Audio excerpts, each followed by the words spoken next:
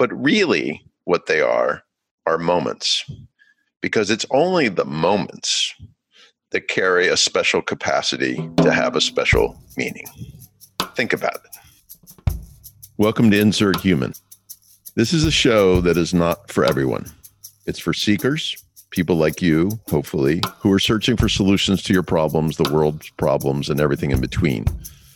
The conversations to come are going to show you how finding the truth of our humanity is the magic key to solving pretty much anything.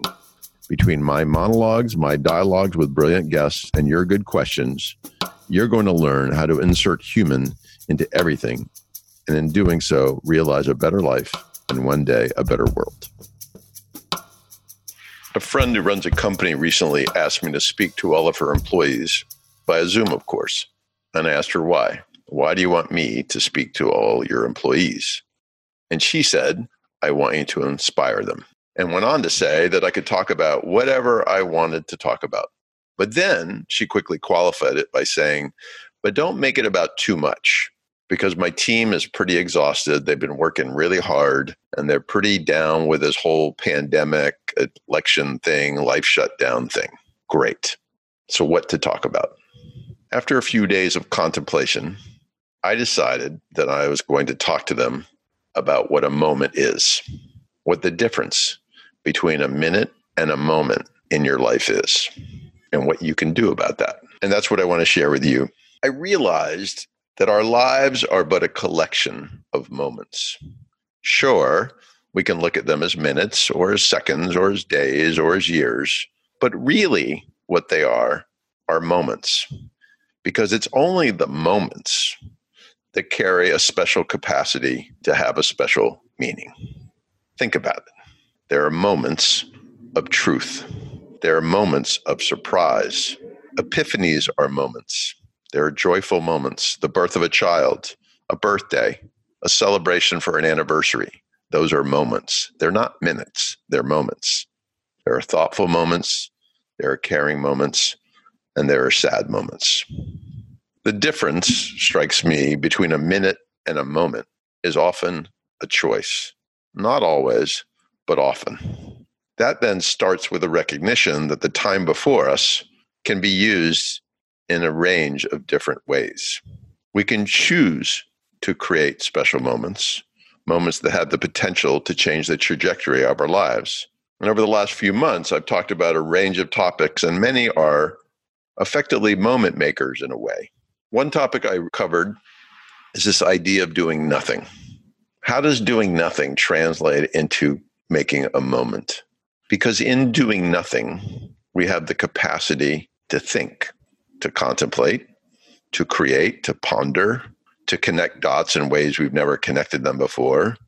That out of that amazing nothing can come a something, and in creating that something, we've created a moment.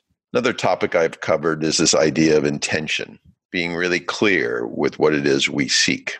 Each and every day, our capacity to turn our minutes into moments of meaning arguably could or should start with our intention for the day. A third area of moment making is the idea of choosing courage over fear. That in every day or every week of our lives, there are these moments that arise where we feel fear and we hesitate to act, we hesitate to communicate, we hesitate to do what it is we want to do or believe we should do. And we do because of fear. And in the moments where we choose courage over fear and power through, we are creating yet another special moment. Another area for moment making or momentous moment making is this topic of truth, which correlates with courage versus fear. Because for many of us, telling the truth is a fearful proposition because we fear the consequences of what the other will do or say when we say what we truly believe.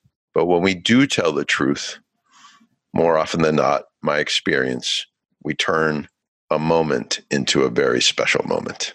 And then the last one, which I think has been really in my head lately, involves the topic of serendipity. I think one of the great losses brought upon by COVID is the loss of serendipity. That in the world before, we were out and about. in our daily lives, in our evening lives, going to events, meeting people, going to dinner, doing a range of different things. And in doing that range of different things, we increase the chances of something serendipitous happening. And now that the majority of us are housebound, homebound, desk-bound, serendipity seems to have disappeared. But what if we could make choices in our current lives that might actually result in serendipitous moments? One example, last weekend was my birthday. I said to my wife, Kate, one thing I'd like to do for my birthday is drive around the Boston area to the people I love in their homes and give them a gift on my birthday because they are the best present I could ever ask for. Off we went. We were out for 6 or 7 hours, went to 12 different homes, and it was an incredible series of moments where serendipity occurred not on my behalf, but on the behalf of the people who I gave the gifts to. And I share that not to say I'm a wonderful human being, but rather to say we can create serendipity in our lives. Another one is simply involves changing our patterns. We're all very patterned people. And just by changing our patterns of how we're going through our daily lives, we can potentially eke out a serendipitous moment or two. We can do something surprisingly kind for our partner or a child or a friend, much like I did with my birthday gifts. We can call a long-lost friend out of the blue. Just pick up the phone. There are plenty of people in there to call. We can tell somebody that we love, who we don't often tell them that we love them, and create a serendipitous moment, not just for them, but for us. We can listen to the sounds of trees rustling when we're walking down the street. I recently interviewed a guy by the name of Julian Treasure who talks a lot about the missed opportunity of sound. We can go for a drive to a place we've never been before. And the one that Kate and I talk about a lot and have not yet done, but we will one day, is to get on the T or the train or the subway, depending on where you live, and get off at an unknown stop and find a restaurant, an unknown restaurant, and have dinner. The list to create serendipitous moments goes on and on. They are all moments to be made. And what's exciting about that is that you can make them, we can make them, I can make them. These are choices to make to realize special moments, to realize serendipitous moments, and to effectively translate or transform the minutes of our lives into moments of our lives, which are the things that carry the full meaning of our lives. Thanks for listening. Thanks for listening today. If you're in search of more opportunities to realize positive change in your life or work, and you find what I have to say helpful, you can always subscribe to my show, check out one of my new salons that are weekly virtual gatherings of like-minded folks.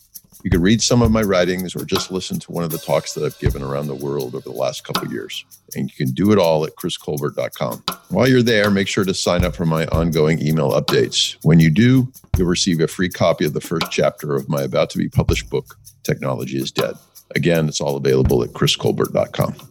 Thanks again for listening today, and I look forward to connecting more in the days ahead.